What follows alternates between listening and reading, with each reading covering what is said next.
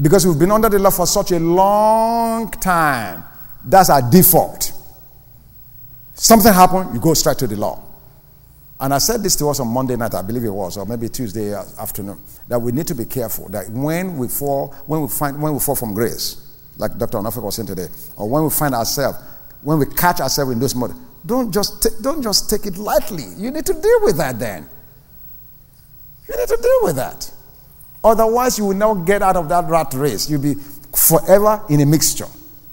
And I'm telling you, Jesus said you cannot put a new wine in an old wineskin. Both will be lost. Down to who you bring to your pulpit to sing a special song. Are they under the law? Are you going to release law on your people? Mixture. Or you heard of this famous evangelist that ministers in powerful healing and deliverance. And you don't know where they're coming from. They're going to release law on your people. And for the next 3 months after they're gone, you're dealing with law all over the place. And you're wondering why. You brought it in.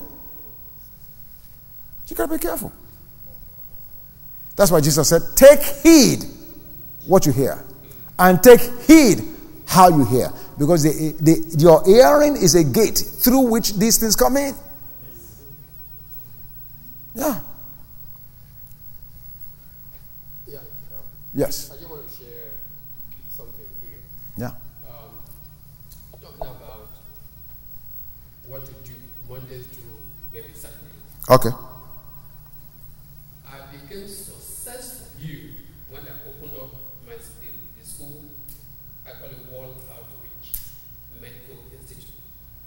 I became successful because every day as I teach, I throw in the message. The message. I give you an example. I'm teaching on maybe Abraham Maslow's hierarchy of needs. Where I start with maybe physical needs. I know the next level may be security or safety needs. Then talk about love and belonging needs. Self-esteem and respect. Then the highest one is self-actualization, spiritual needs. So as I'm teaching the nurses, that all the patients that you have in the hospital, they are all in need of physical needs. Some of them in pain, some of them cannot feed themselves, and all that. And so as you teach, you now say, but even when you go out to mission field, you first of all start by giving them physical needs. Clothing. Yeah. Medicine, because I love medical missions. Yeah. But that's how you deal with unbelievers. But when you are talking to believers, you turn the diagram upside down. Let them know that they have to grab the spiritual needs before all other needs become important. The shelter, the food that they are looking for, the clothing, all that will come when you hold on to your God first.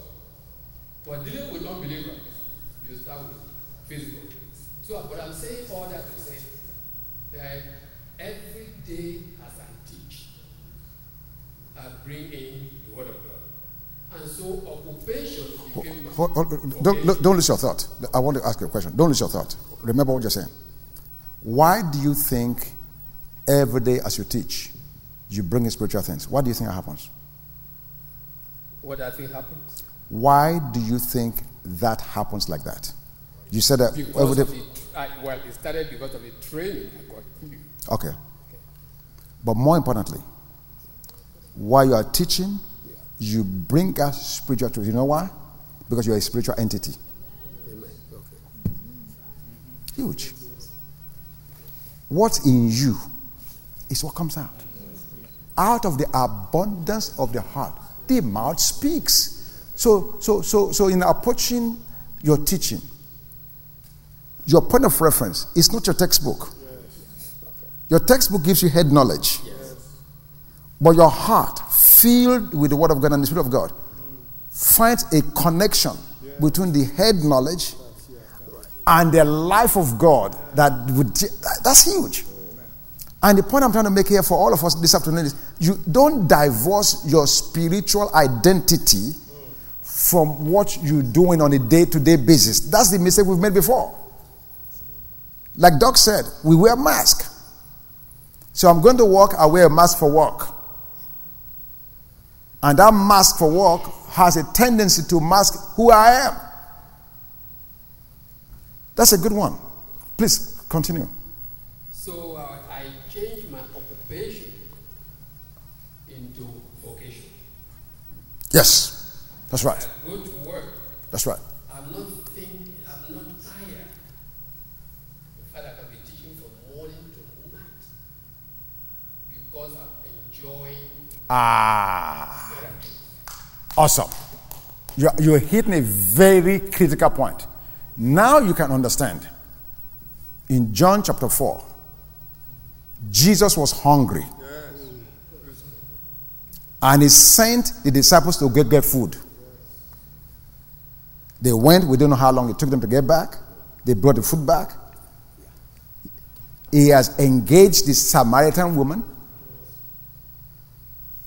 And after all of that is done, they said, Master, here's food. I said, you don't understand. My meat is to do the will of him that sent me and to finish the work. He was not hungry any longer. He wasn't hungry any longer.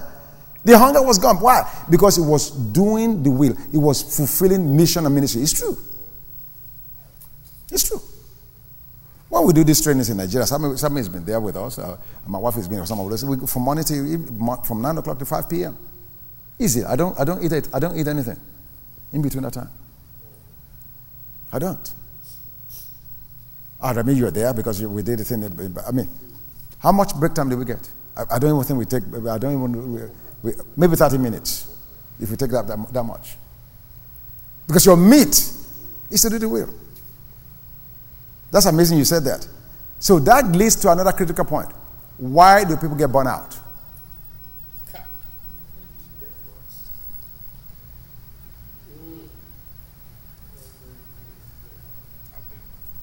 Sir, identity. They are not ministering out of who they are. They are ministering under the mask of another identity. From grace. That's it. I told you yesterday. Yeah, I think it was yesterday. I was almost when God called me over from Eastern Airlines. I was enjoying it. I could not miss a day.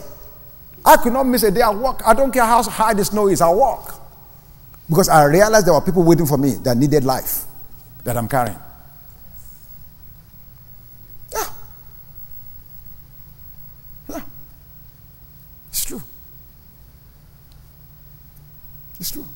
And I'm saying this with us, and I'm hopeful that we all take this back to our churches. I want to see our people turned on for God. That will happen when they know who they are and that they are created for something bigger than themselves. Something bigger. Yes, Pastor Falahon. Sorry. Here. Okay.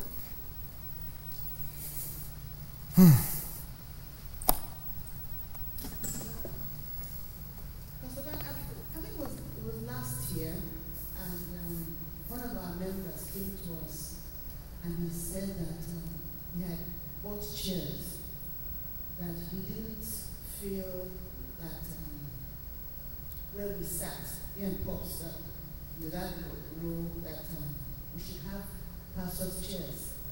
So he said he had bought the chairs, he had paid for the chairs, and he gave Shelby delivery. The receipt that they going to deliver it the next day. So Shelby gave it to me. So I didn't speak well. So I said, what chairs? Because our church isn't that big. I said, I'm not sure we want to sit on chairs that are so different from the other chairs. So early in the morning, I called, what's the name of the store? This is the largest large furniture store. Rooms to go. So I called them. They said they were going to deliver. So I said, I'm coming to the store. They said, I said, there's nobody there if you deliver. You have to take it back. I want to come and see the chairs that have been coming. So I went to Rooms to Go, and I saw the chairs.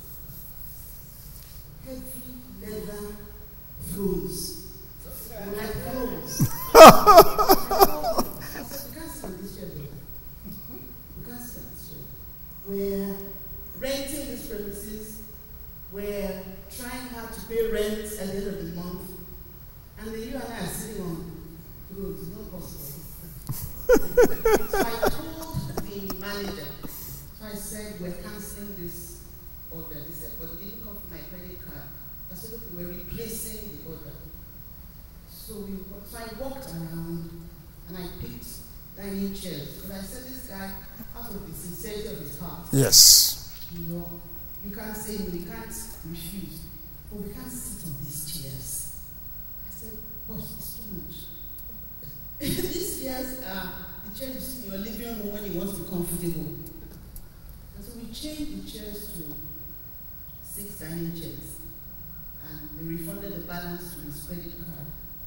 And I told him, I said, Wow. You got 6 chairs and they still gave him a refund. I said, don't be angry. But how big is our church that we will sit on this kind of chair and then the rest of you will sit on plastic folding chairs? And they'll say, our pastor has chopped all the money. So by the time the church goes, what are you going to sit on? You'll be sitting on a gold chair. So I said, please don't be upset. We can't sit on these chairs. We can't have these chairs when everybody else is sitting on plastic chairs. But you know, Pastor Man, as we were speaking, I just said to myself, when we move to the larger sanctuary, those chairs are going. We're going back to sit on the same chairs as everybody. Because even though they're just marginally better, but I just feel convicted. Like you said, they have to kiss Jesus to recognize who he was as a leader, you know. And so it's like struggling, like you said. You're one step in grace, and you're the other, another step where you're coming from, you know. Sir, we're going back to regular chairs. Now let me say this now. Let me give it. Let me give you the other side of that coin. Let me give you the other side of that coin about Jesus and having to be identified. And this is very important. There's another side of that equation. Jesus needed to be kissed, to be betrayed among his disciples, not among the Jews. Do you understand the distinction? Among his leaders, he was like them. But among all of the Jews or the Jewry, not necessarily like them. Does that make any sense? In other words, the care that must be taken is that you and I don't become head and shoulder way above the leaders within which we serve. It does not mean that God does not want to bless you or he does not want to do some unique things for you and stuff like that. So I guess what I'm just trying to say to us is there's a balance. There's a balance. And we saw that even in Exodus. They made the tabernacle. Everything was done. And some of those leaders went and brought gifts that will facilitate the movement and the work that God had called those guys to do. And Moses was struggling whether to accept it or not. And God said, take it from them. And give this to this leader group. Give this to that group. Oh, that scripture. Can I find it quickly? Hold on, if I can find it quickly. Huh? Oh. Somebody saying something? I'm coming. I don't think it's in Exodus. Oh, yeah.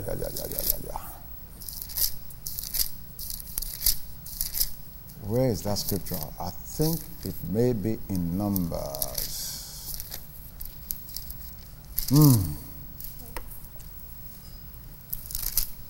Let me see. That was a very interesting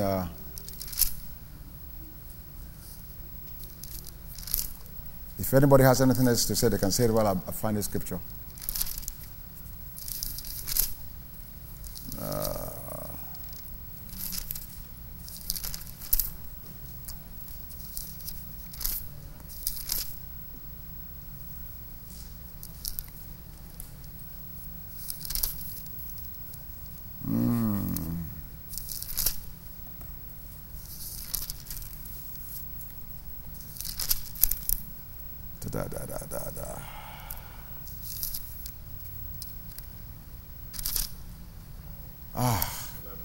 Huh?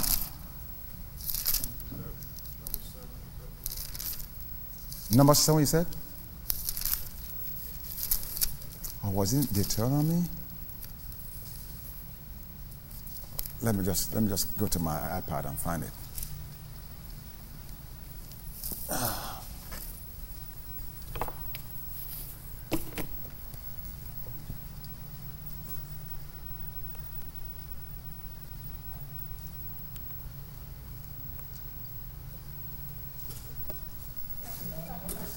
Huh? Number 7. Okay. That's it. You got it.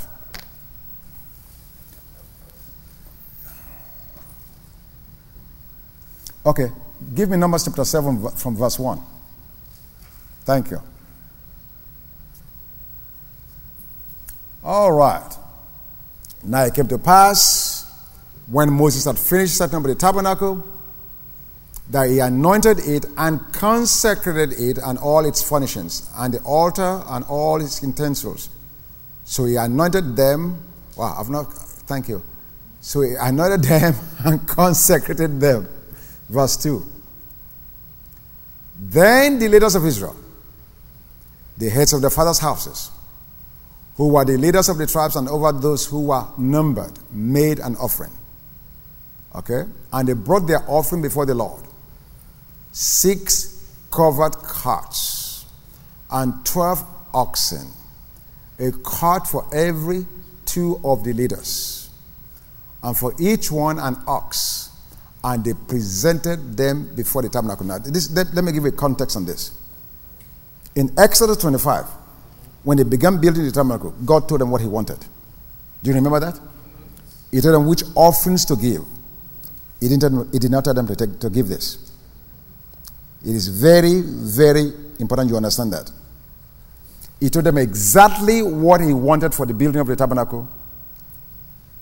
And we are told here, Numbers 7 verse 1, that Moses has finished that building. So what we are seeing here now, what these guys are giving now, is something beyond and above what God called for. You understand that so far? Now, verse 4. Then the Lord spoke to Moses, saying, accept this from them. Very interesting. Why would God have to speak to Moses about it? Why do you think God had to speak to Moses? He was struggling. This was not part of what God asked them to give. They have given what God told them to give. They have finished the building. Now some of those guys thought, you know what, we've finished this building. But this cat will be helpful. So they went and brought it. This ox will be helpful. So they went and got it. And Moses said, wait a minute, God told me exactly what to accept. This is not part of what God wants. So God says, Moses, I hear you, I know your heart. You want to be considerate, but I'm telling you, accept it from them. Verse 4. You see that? Verse 5. Accept this from them, that they may be used in the doing the work of the tabernacle of meeting. And you shall give them to the Levites, to every man according to his service. Verse 6, let me see if there's more. So Moses took the carts and the oxen and gave them to the Levites. Now, isn't that interesting? This was a need that came up once they built the tabernacle that God never addressed. He placed it on the house of some of those guys to meet the need. Moses was struggling. God said, accept it. Take it from them and give it to the Levites. And that's exactly what they did. That's the balance. So what I'm saying to you is, don't let's get, how can I put this? Just let's be discerning. Let's know what God wants to do in any particular time. To you, he may say, don't take it. To Pastor Maybe, he may say, in fact, build one bigger than that. I'm telling you the truth. We've just got, you see, if we reduce it to certain standards, we're back under the law. We must allow room for the Holy Spirit to say what he wants to do in a particular setting and a particular time. Because here, obviously, God did not tell them in Exodus 25 to give it. These guys went and brought this on their own volition and freely gave it to the ministry, and God said, take it from them. So that's the point I'm making. Yeah. In fact, verse 7, put verse 7 up there and see what he did. Verses 7 and 8. So 2 cats and 4 oxen he gave to the sons of Gershon according to their service. 2 cats and 4 oxen he gave to the sons of, oh wow, it's a repeat. And 4 cats and 8 oxen he gave to the sons of Merari according to their service, under the authority of Ithamar, the son of Aaron, the priest. Amen? But to the sons of Kohath, he gave none, because theirs was the service of the holy things which they carried on their shoulders. Those guys were the ones that carried the Ark of the Covenant, the table of showbread. So they didn't need a cart for that. But for the other guys, God said, take it from them and use it for ministry like this. So what I'm saying to you is, you just need to, you need to just acknowledge God and just let God determine whether he wants it or not. Amen? Does that make sense? she doesn't like that. She wants the formula. And I'm not saying what you said. I mean, I'm not saying that was not the correct thing to do. I'm just throwing out the other side so everybody here will understand there are always 2 sides to these things. Amen? So we have the answer. Amen. Good. Where's Pastor Tosin? What's the agenda for tomorrow? You want more? It's 5:20, Doc. Yeah. Oh, yeah, you can ask questions, yeah. Where's the mic? Right here. Yeah. I've been... yeah. Yes. Listen. I've been trying to implement workplace ministry for quite a while. Oh, okay. Because that was an area that God had been dealing with me on. Yes. For quite a number of years. Yes. Yes. But what I noticed personally for me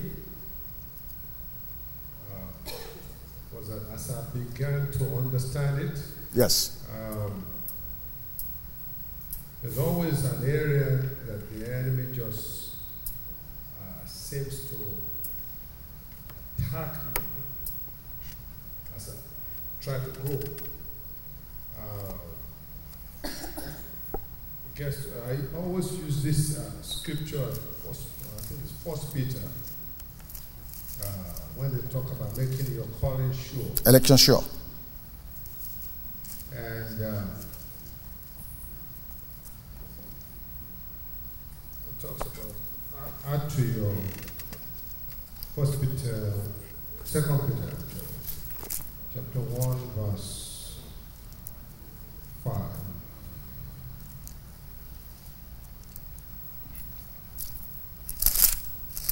But also for this very reason, giving all the diligence, add to your faith virtue, to virtue knowledge, to knowledge self-control, to self-control perseverance, or patient endurance, and to perseverance godliness. At that point of perseverance, you get a lot of tests, pressures in the workplace.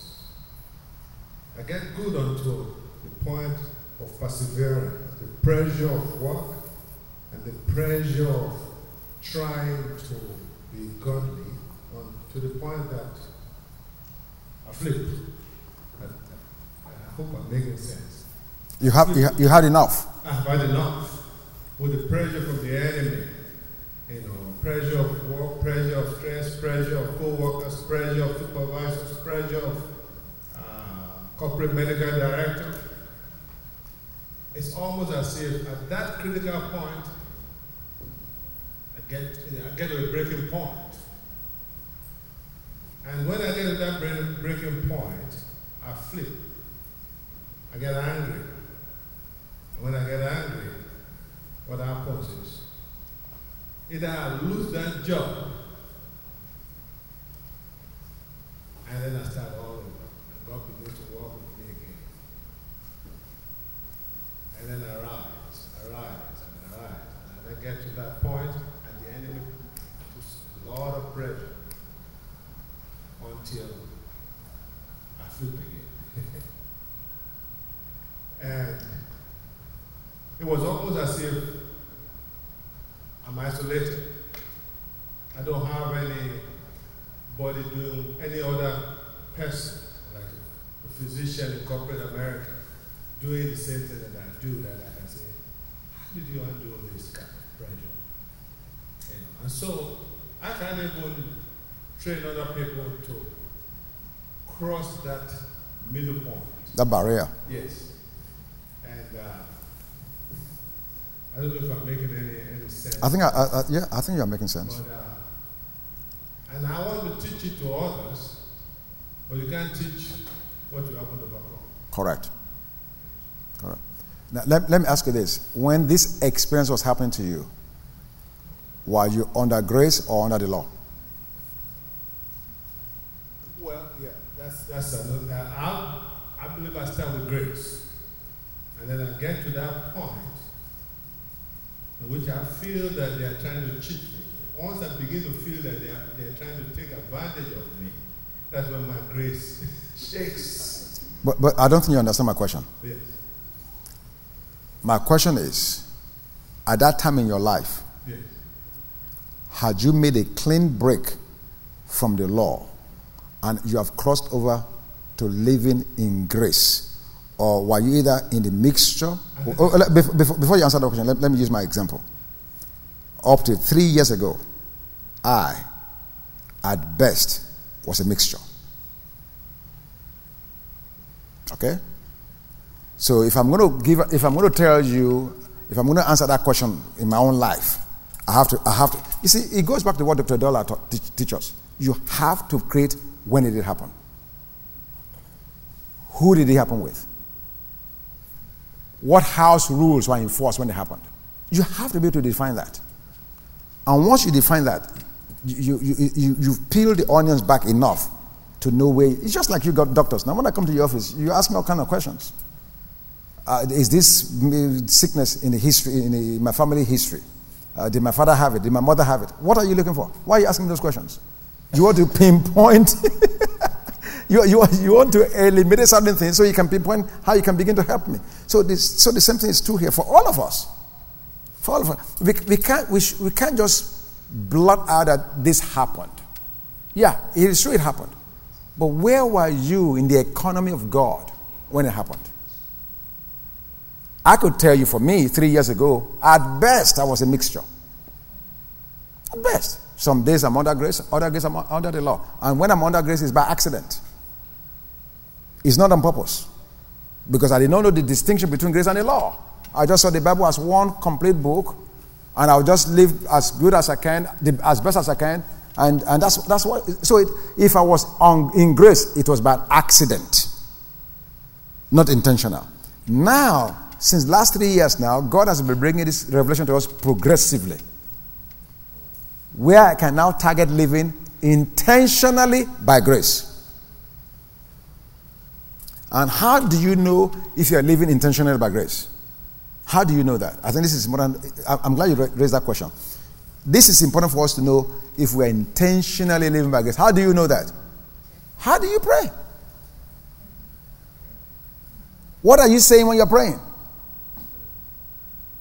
If your prayer life has not changed since, quote and unquote, you came under grace, you are not in grace. You are still in mixture. Do you understand what I just said? You can't be praying the same prayers, no matter how fervent, no matter how energetic, no matter how powerful it sounds. It will sound powerful. Why? Because God gave it. So the power of it is not what makes it grace or not. The law is holy. The law is good. We already saw that. It's in the scriptures. 1 Timothy 1:9. But you know you are in grace when your prayer language changes and when your attitude to yourself and others changes. Oh boy, did I open a can of worm? The grace-based prayers are found in the Pauline epistles. If my prayer is still 90% Jeremiah, Ezekiel, Hosea, I am sorry. You may as well be wearing Aaron's garment. It's the truth, man. It's the truth. So that's why I was asking the question. So if I'm already in grace, I'll be praying positive prayers. I'll be giving thanks to God for his finished work in my life. Yeah. You go back and examine the New Testament. This is true. And find out how many times the apostles prayed against something versus praying for something.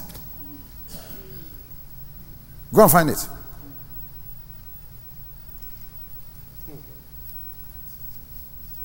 Go and find it.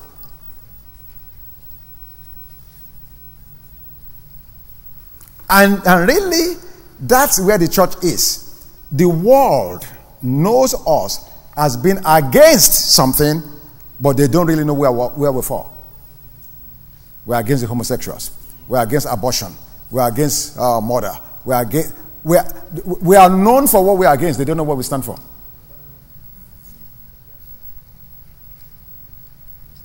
Yeah. So really, to answer to that question, Doctor, you need to know. You need to be able to identify where were you. And I'm telling you, this grace thing is as dangerous as it is powerful.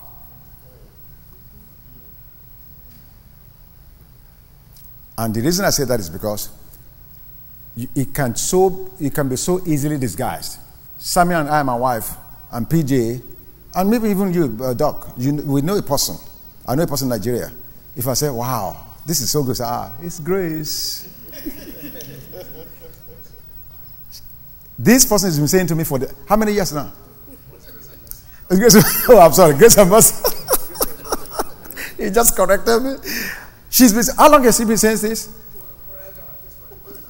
At least 1989. Watch this.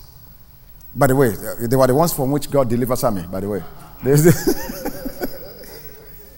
There is no church on planet Earth that I know of that is more steeped in the law than that place. Yes. They'll tell you from the pulpit how many hours a day you must pray. Must. How you must pray in that 1 hour. And they've calculated how many units of power you get. They think, take the mic, because they think take the mic. You better tell them. It's the truth. How many units of power is in each 1 hour of prayer? Yes, units. So the pastor will say to you, how many units did you pray today?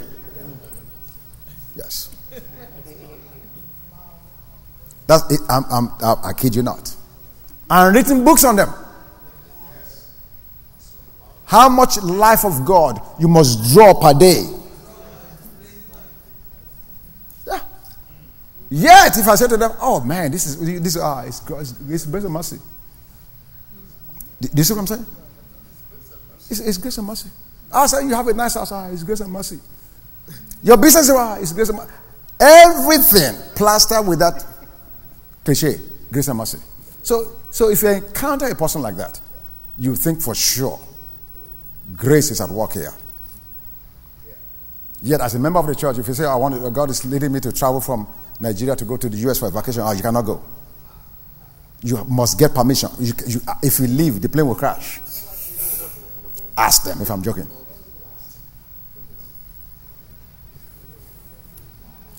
That's why I said it can be as dangerous as it is powerful. Because people use this cliche without having an idea what they're saying. I was one of them. I'm keep on reminding you that. And many of us. So I want to make sure you understand. If you've not understood what I've been saying for 3 years, I'm hoping that what Pastor Della said on Tuesday morning, as simple as it was, help you clarify it. If you think you have to do something to get God's favor and blessing and acceptance and love and power, if you think it begins with you, then you are under the law. It's just that simple. There's no other way to couch it. And so to be under grace, you must accept what Jesus has done, what he has finished, and begin from that sitting, restful position. That's it. And if that's the case, then when you are praying, I'm not praying to be healed. I'm thanking God for the healing He's made available. That's how that changes my prayer language. I'm not praying to get a job. I'm praying for I'm thanking Him for the job He's provided to show up. You see the difference? It changes. Even Jesus at Lazarus' tomb, what did he do? He said, Father, I give you thanks, for you hear me always. That's what he said. He wasn't trying to get God to do something He's not already sanctioned. He said, I give you thanks, for you hear me always. Lazarus, come forth. He didn't pray for spirit of death, banish here. Hey, fire! Fire from the mountain. He didn't do that. There was no acrobatics. There was no gymnastics. He didn't flip over. He didn't generate energy by saying, hey! He didn't do anything like that.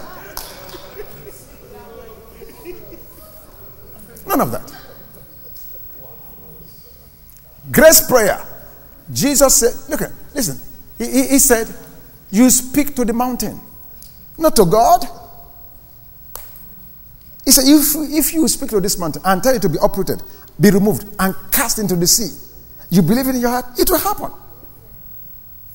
So that's what I mean by it. Your prayer life will change. So I'm not begging God to heal a disease. I'm speaking to the disease to tell it to go to where it belongs. Because God has already done it.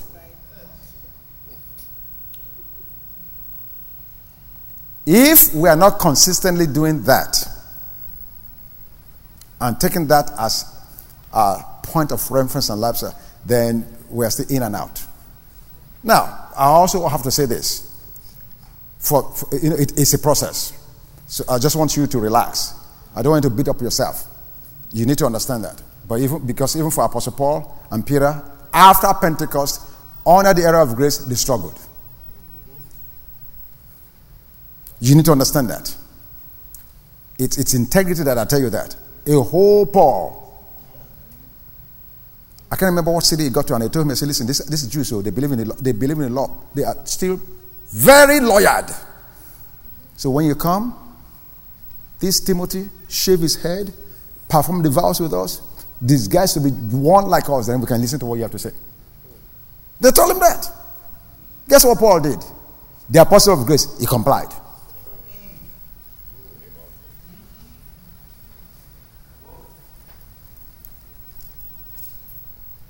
He complied. He did exactly what they want him to do.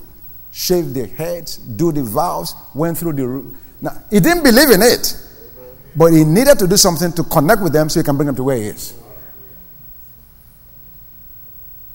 And of course, you know the story of Peter.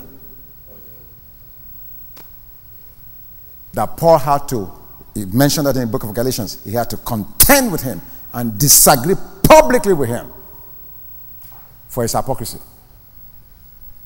So, those struggles are there.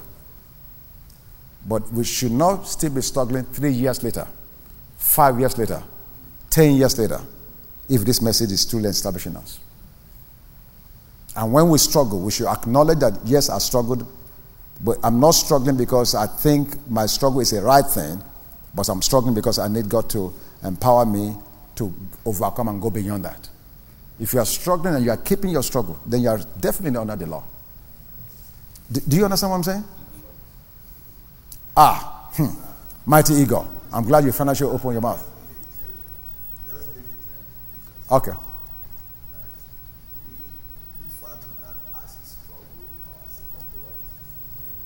Oh, you mean the one that Paul did? It's a compromise. So it's a compromise. It's a compromise. So do we even say compromise to diplomacy? I like how the words are changing from struggle to compromise to diplomacy to tact. Yeah, because you mentioned something critical that at the end, number one, we all know that he never believed it. Yes. He did it for a purpose. Yes. And he got what he wanted. Yes. At the end of the day. Yeah. So do we allow for that show of wisdom or diplomacy in some cases? Okay. You know, I am okay. Go ahead. Go ahead. Well, there's a little bit, but I would say that because I try to be logical in this thing sometimes. Paul had no precedent. He didn't have the Bible. He didn't have the foreigner. So he was coming from a place, a really distant place, in trying to get people to his way of thinking and to his revelation. So what excuse do we have?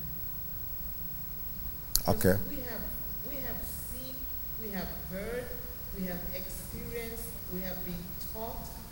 So do we still need that level of compromise and that level of diplomacy, as you put it, in order to get to where God has already shown us? I'm not so sure. I think that we have seen and experienced this, we have learned it, and we probably, know to do good at this point, and we should be doing it. Those are my thoughts. Praise God. Pastor, you have something? I think it's compromise. You think it's compromise? Okay. The reason I think it's compromise is because of what he said in Philippians 3. Okay. After he gives his pedigree, he says, I count these things as dung. And he would suffer the loss of all of it that he might gain Christ. And then he said that I may know him in the fellowship of his suffering. So he knew that suffering was a part of, the persecution was a part of leaving the law. So it had to be compromised. Amen. I'm trying to find, I think there was another scripture really where the struggle of Paul in this area was actually mentioned. I cannot remember. You recall any? No, not chapter 7. Yeah, I'm talking about in one of his missionary journeys, something else that happened that showed clearly.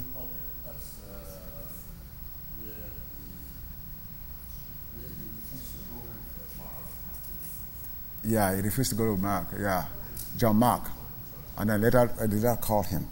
Anyway, no problem. If I find it by tomorrow morning, yeah. There was also a time in which he was using all his trump cards. I'm a Roman citizen. I'm a Jew. Now that clearly that's wisdom. Okay. Clearly that's wisdom. Did you hear what he said when he was using his Roman citizenship? I'm a Jew. I'm a Roman. That's wisdom. That's wisdom for sure. Because none of that constitutes the law or grace. That's yeah. When we are talking about him going back to the law, this is when he had to fulfill certain ordinances, certain law of Moses claims. Yeah, that's clearly when, like Peter who refused to eat with the Gentiles. Clearly, hypocrisy, because he knew grace and yet he won't live grace. But the bottom line is we understand what we're saying. And I just want us to just take that to heart. So, I don't know who said it yesterday. I think it was Pastor Dorcas. Especially for those of us that give messages.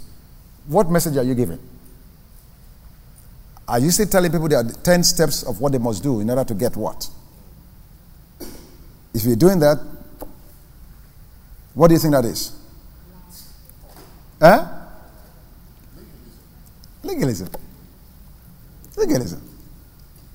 Legalism. Praise God. You guys are looking over here. It's raining. You can't go anywhere now. What are you going to do?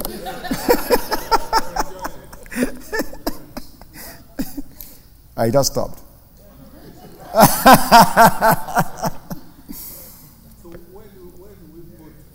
You have a question, Mike? Sammy? Derek? Okay. Get the mic. You are next. Yeah. Yeah. That's that thing. I know this week has been a tremendous blessing. We've not even finished yet. And I think for those who are regular preachers of the word, the takeaway from all of this will be, as we look at our past messages, sometimes we'll now begin to cringe at them like, wow, did I say that? And I think the way forward now will be, if our messages from here on don't make us cringe. That's good. To it. That's good. That if you listen to it 10 or 20 years from now, you say, wow, yeah, that was a good message. Because I know for many of us, when we look back at our messages, like, wow, did I just say that? So I think this is a blessing from here on for all of us. Amen. Dr. Yanko? Yeah. Yeah, I'm trying to figure out where we place suffering for righteousness' sake.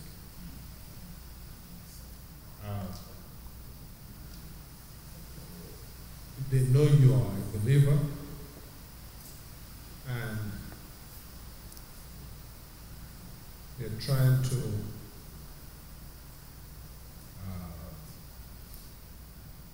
push you, and you know the reason they're trying to push you. Am I making sense? Yeah. Maybe I could give an example. Maybe it will make more sense. Okay. There was a situation in which a lady was going to be sent out. An inmate was going to be sent out to go and commit abortion. And I was the regional or state medical director, which was in Kansas. I was in charge of the whole state. So any prisoner that is going out at all, they have to get the state medical director to approve it. So what they've been doing in the past was they would give them a pass to go out, to do the abortion. But they don't want to know about it. They just give them a pass to go out. So you don't, what you don't know, you don't. Yeah. Yeah. So they go out, they do what they have to do, they come back. But this particular lady, pregnancy was a little bit advanced. So they wanted to keep her in the infirmary in case there's complications. Because they're going to keep her in the infirmary, they now had to involve a physician, and they had to involve the state medical director, which would be me. So they called me and said, well, this lady is going out for a pass, and they want to bring her back to the infirmary. I said, why does she need to stay in the infirmary for a pass? They said, well, she's going to have an abortion. So I said, well, our contract doesn't cover abortion. So, we're not going to pay for it. He said, oh, no, you don't need to pay for it. It's not under, it was we had a contract as a private company. So you don't have to pay for it. It's not under what you cover. So don't worry about the payment issue. I said, then why are you calling me? So they said, well, he has to stay in they want that to stay in the infirmary when she comes back. I said, oh, okay, if that's the case, who is she going to? I need to know the doctor. In case something happens, we can pick up the phone and call him that, well, look, there's some complications here. The lady's bleeding. So then the next thing that happened was the assistant commissioner for prisons, the people that gave us the contract, called me. They started shouting, why are you guys jacking things around? It's not your money. I mean, we're not asking you to pay for it. Why are you jacking things around? I said, where is this coming from, sir? I said, I'm asking where this lady is going to make sure that she's not going to some butcher. I want to make sure he's a certified gynecologist so that if something happens, we can call him so that this lady doesn't die on our hands. So why you got jacking things around? So I just said, I'm not. So we got to be shouting at him. So anyway, but see, the thing is, the reason why he was getting out of hand was somebody has tipped him and said, he's a Christian. He doesn't like abortion. And that was why they were taking it to another level. All I was asking for was an innocent medical question. But because of the fact that I'm a Christian, they thought, which was never in my thought at all, they thought I was trying to make it difficult because I didn't like abortion. Am I making it? Yeah, I'm hearing you.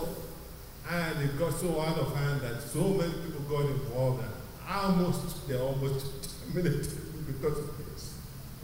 So my question is, how do you, when you know the reason why this thing is happening, and then by the time the whole thing is resolved, they've gotten you totally out of grace, if I can use that word. But it was just that you were trying to insist on what you think is the right thing to do. Wow.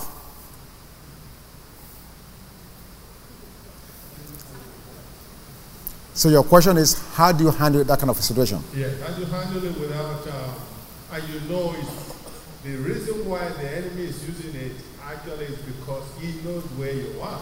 But I hear you keep on mentioning that the reason. The reason doesn't matter. The reason doesn't matter. Okay.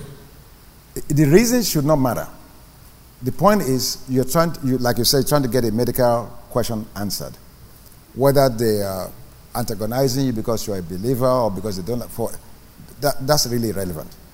The issue is, I cannot control what they say to me, but I'm in total, complete, 100% control of what I say to them. So I have to have enough fruit of the Spirit manifesting to where I don't let them move me off my grace position. Now, I'm not saying it's easy, but I'm saying to you, that's part of why I have to be praying that Pauline prayer every day. Because it's God that's at work in me, both to will and to do of His good pleasure. I have to employ that. I can't answer them based on how I feel, because once I allow how I feel to lead the conversation, it's a bad day already. Always. You will never win if you go with your feeling or your emotion.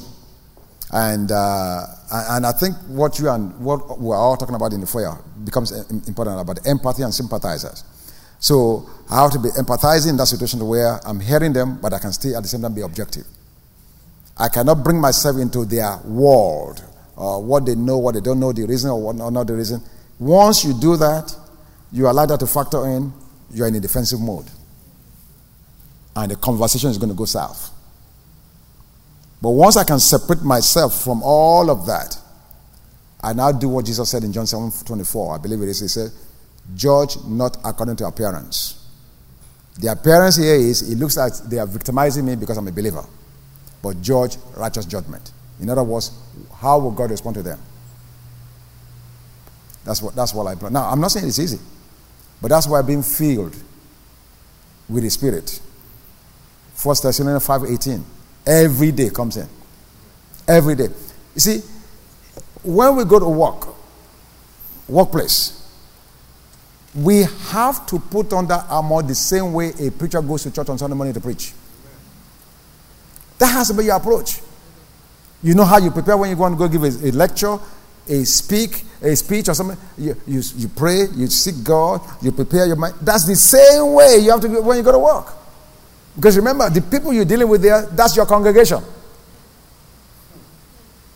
And any number of things can happen, go wrong in any given day.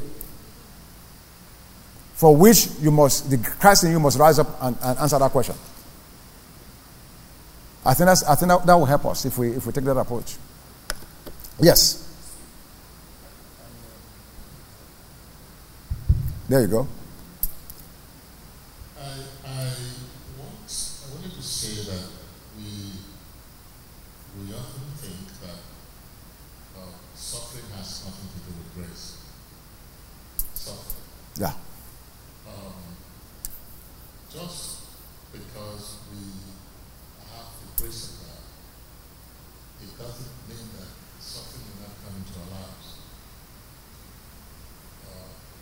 Especially suffering that comes as a result of persecution. People are persecuting you because you are a believer.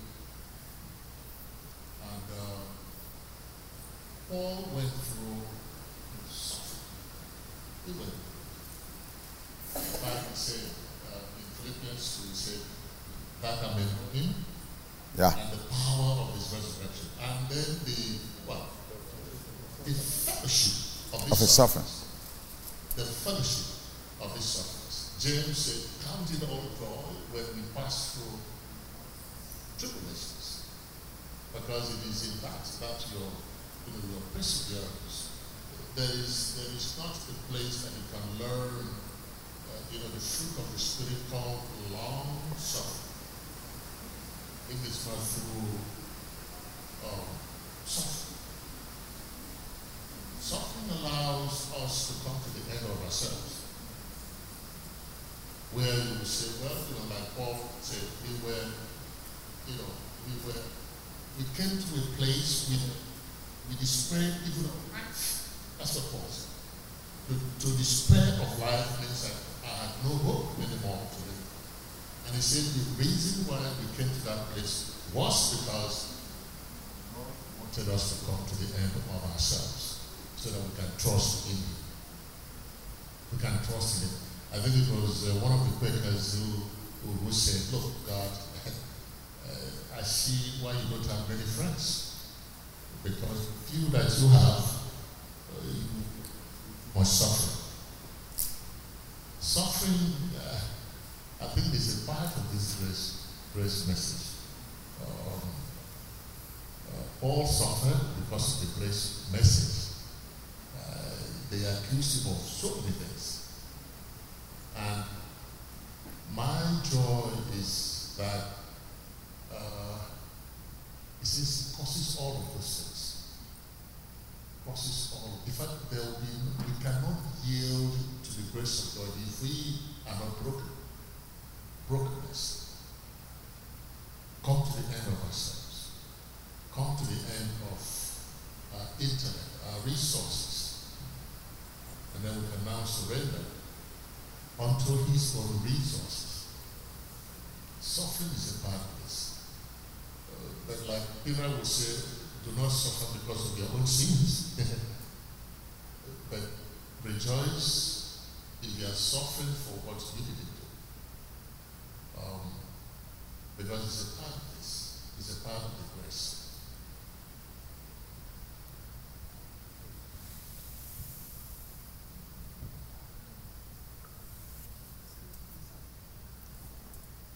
Amen?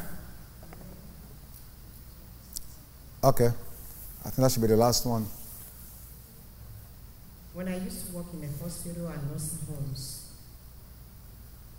I would talk to my patients, pray with them and all that. Then, now that I'm on one-on-one, I have a patient and the mom, I tried to talk to her one day. Even though I was talking to her, she called me, in the house and we were talking. As we were talking, she said, "Don't tell me about your God. I don't want to hear it. I'm an atheist, so don't talk to me. I know you are a Christian, I know you are a believer. Go and read your Bible. If you want to talk to me about my daughter, then you can do that. But I don't want to hear anything about your God. Yeah, I have nothing to do with him." And she keep on and she slammed her door. And since then, we'll talk, but we never go that route anymore.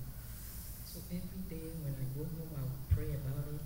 That when I go there the next day or next week, maybe I will have a chance to talk to her in another way. So by the time I get there, she will lock herself up in her room.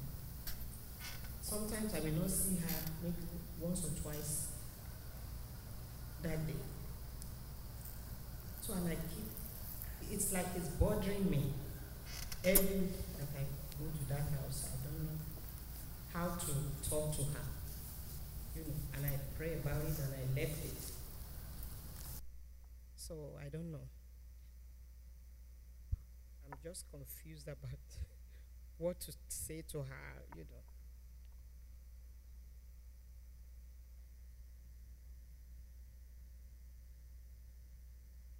I'm done. Yes.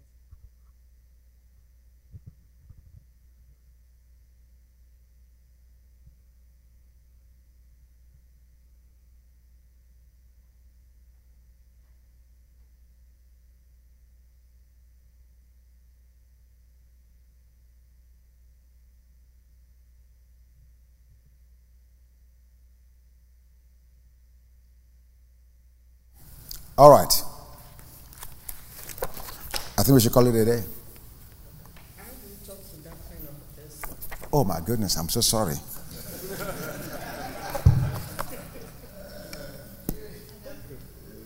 How do you talk to an atheist? Is that the point? Again, just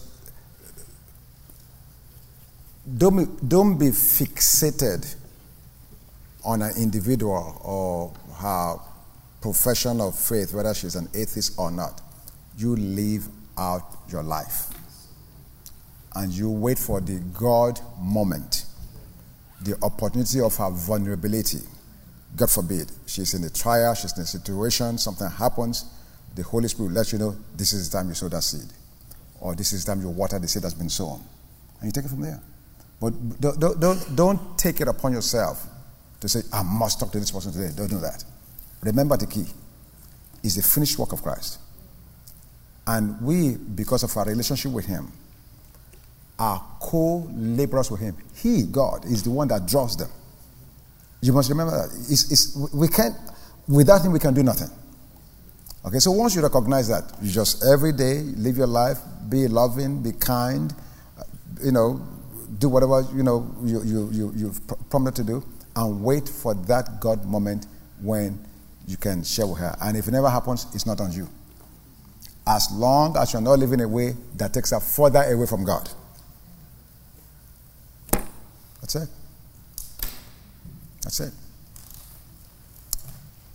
Father, we just want to thank you for our time today.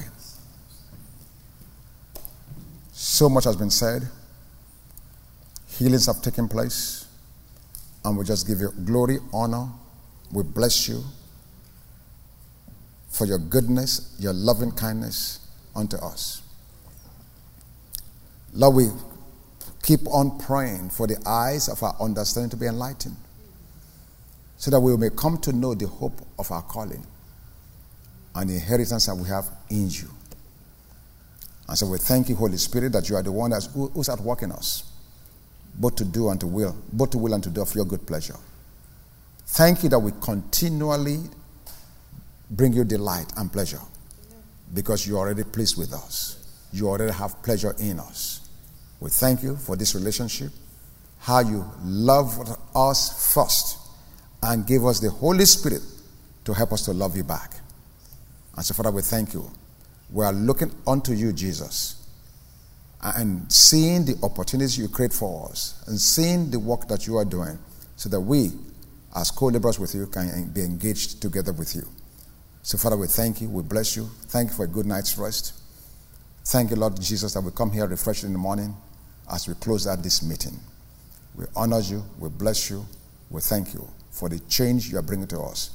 Yes, Lord God, I thank you tonight that even as we go home, we are attentive unto your words, that you are yet speaking to us and we are hearing you because we know that your sheep hear your voice and the voice of a stranger we will not follow.